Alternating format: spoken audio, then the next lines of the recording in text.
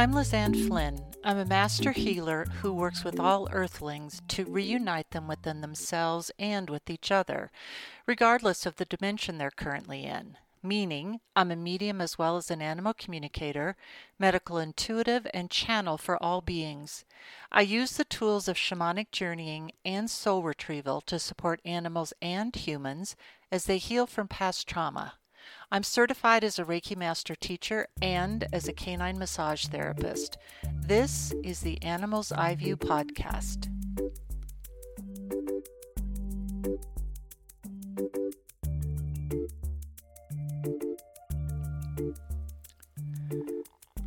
Truth be told, the actual response from the galaxy, and we'll get to what is the definition of our galaxy as well as who is, not might be, make note of, who actually is in it in just a few.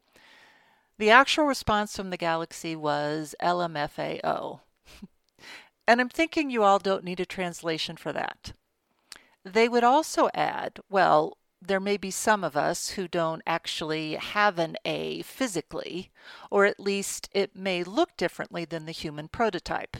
Yep, they're referring to our physical form, our ships, if you will, as a prototype. And I just got to tell you, even as I said those words based on what was given to me telepathically, even that made me sit up a bit straighter. Even after going on 15 years of doing this work, I get such a charge out of the unexpected, out of the, this is really interesting, or, well, you just never know what you'll find in the dimensions of energy kind of thing. And honestly, I'm not ever shocked by the energy itself, nor am I actually really shocked, I must say, by the information that accompanies said energy. I am, however, sometimes surprised for sure. And I'm fond of saying that there are things that beings in human experience do say, think, that shocks me all of the time. I run across that kind of uncomfortable newness quite often because, let's face it, it's usually the, for lack of a better word, the deviousness that shocks me. The way that our species can completely project and externalize our own contrast onto someone else or something else because we can't stand to claim it as ours, which of course it is. We just can't stand thinking that we're capable of what we perceive to be that dark or that evil or that other in themselves, what I like to call human think duality.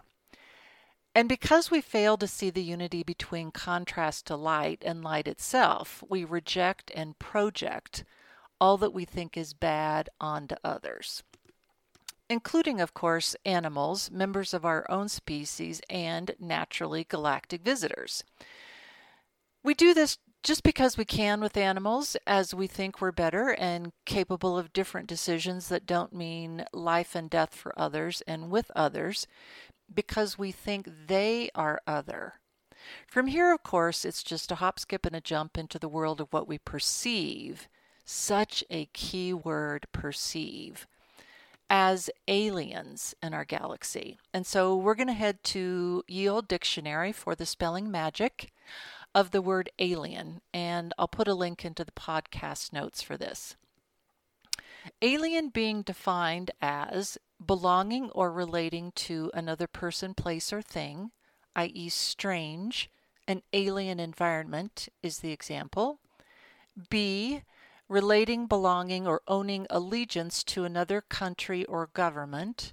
Foreign, as in the example, alien residence. C, exotic, meaning an exotic sense, i.e. alien plants.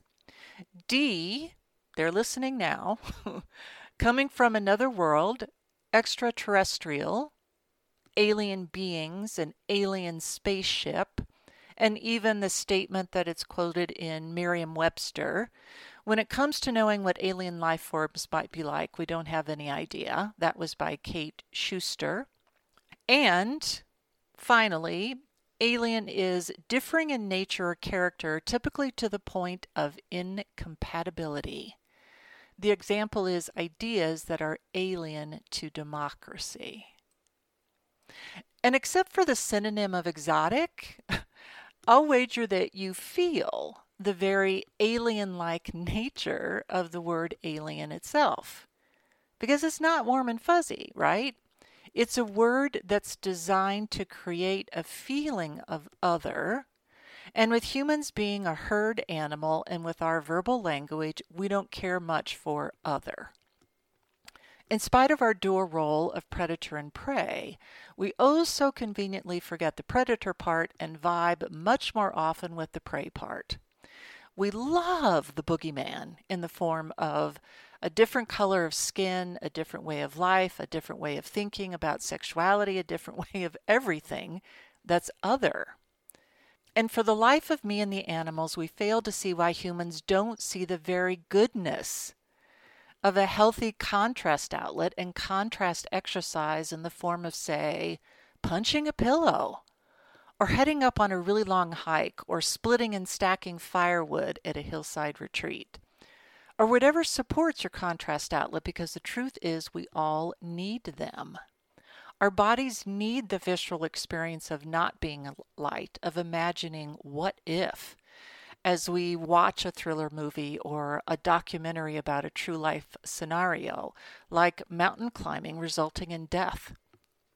One of my favorites used to be The Deadliest Catch, about the crab fisher people in Alaska and the Bering Sea.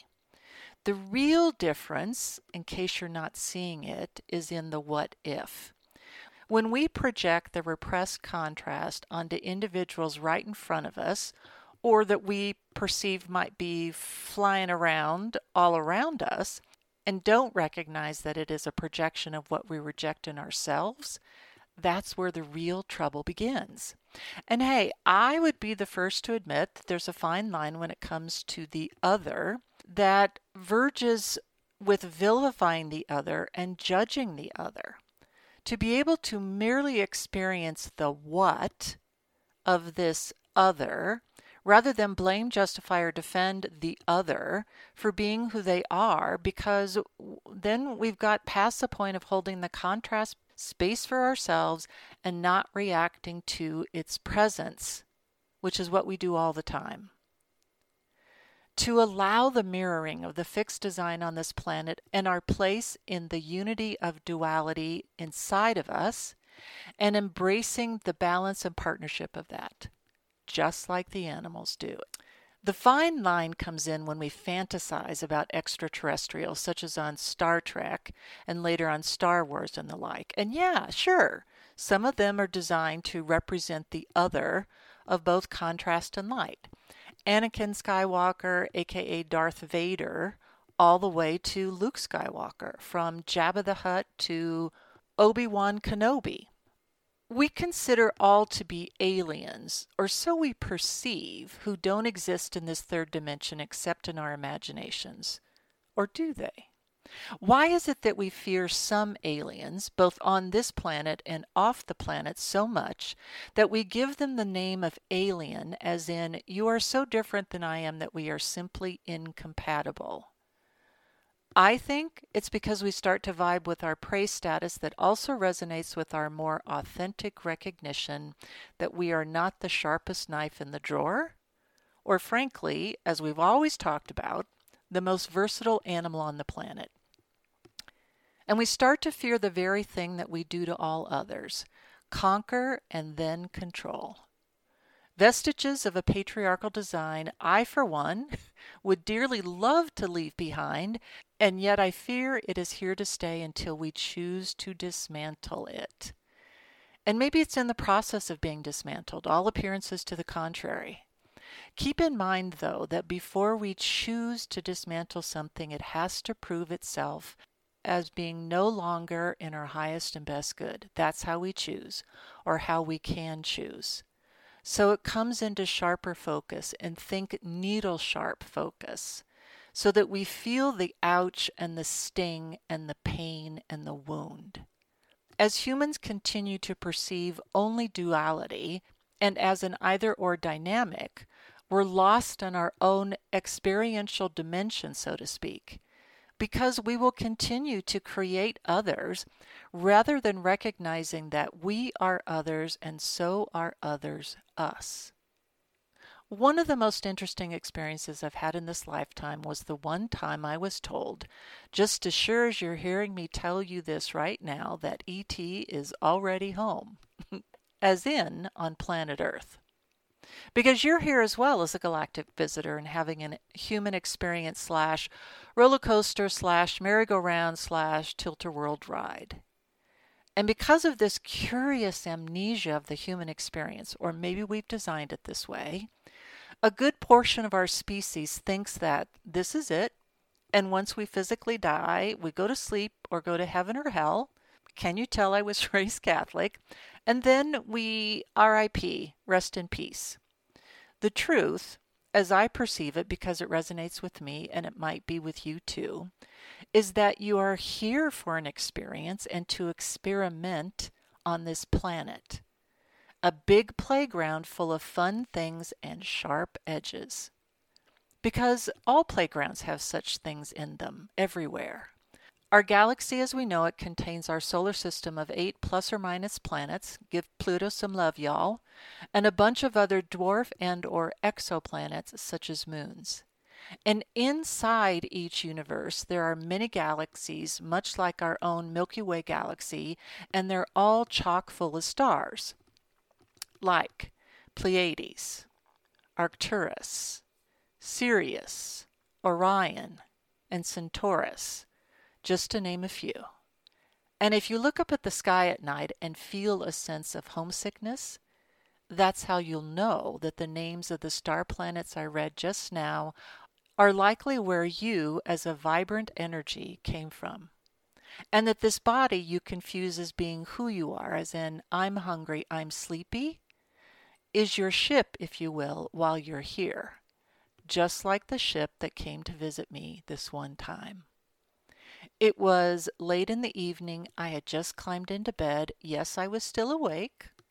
And through the solid brick wall of my bedroom shone a light that was like a huge flashlight that illuminated the whole room. I heard a voice right close to my ear that said, in what sounded like a normal human voice, "Psst, we're already here." And just like that, the light was gone and I was alone once more. I still get tingles, even just talking about it. I know of others who have had similar experiences, and sure, we all like to joke a bit about perhaps the sketches on SNL, about getting taken up to alien ships for experimentation of a questionable nature, and yet, perhaps you've had an experience like mine.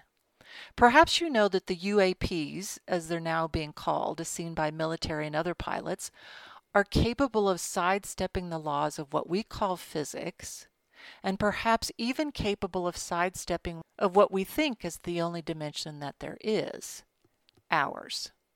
And the whole point really is not identifying them at all, because they know who they are. They know from whence they came. They know how to get back there. They know what goes on there, and apparently here as well. And their only point would be, as I said in the previous podcast, we know very well who, why, how, where, and most importantly, which is intriguing, when we are. What was that about when? Say what? And their perspective would be that if we would climb out of the very casket that we've already built for ourselves, where we're at the center of the universe, and be even just the tiniest bit neutral and clear about this being an experience on a planet, in a solar system, in a galaxy, in one universe among many multiverses, well then, we would likely encounter them as well. Stay tuned, everyone. I think that's what's going on for our species right now. The pandemic, the highlighting of the need for each other on both a micro as well as a macro level. We are feeling the pinch and the ouch of what no longer serves. It is up to each and every one of us, because we are separate on this planet, to just embrace the concept of other, whether that's animal, mineral, or vegetable, as part of you. As you. Everybody and everything is a sentient visitor to this planet. By breaking down these walls, this perspective, you might widen the lens of your perception so that it's not defined by only what someone tells you is a UFO, aka UAP. You might just very well find a very beloved member of your family. At least, that's how your galactic relatives, known also as the animals, see it. Thanks for listening today. Leave a review if you're so inspired, and be sure to subscribe to this podcast. I offer all new clients a free 15-minute consultation. Reach out if you think I can be of service and to schedule online via www.lizanneflynn.com. Come and find me on social media, Facebook, Twitterverse, Instagram, and LinkedIn. I encourage you to sign up for my quarterly newsletter on my website, where I also post notices for upcoming events, the starting date of courses in the Animal's Eye View Academy, and online psychic fairs. Coming up on the next podcast in 2 weeks' time will be a message from another animal ambassador. I'm not so sure who that's going to be, but I invite you to tune in and find out. This has been the Animal's Eye View podcast. I'll see you next time.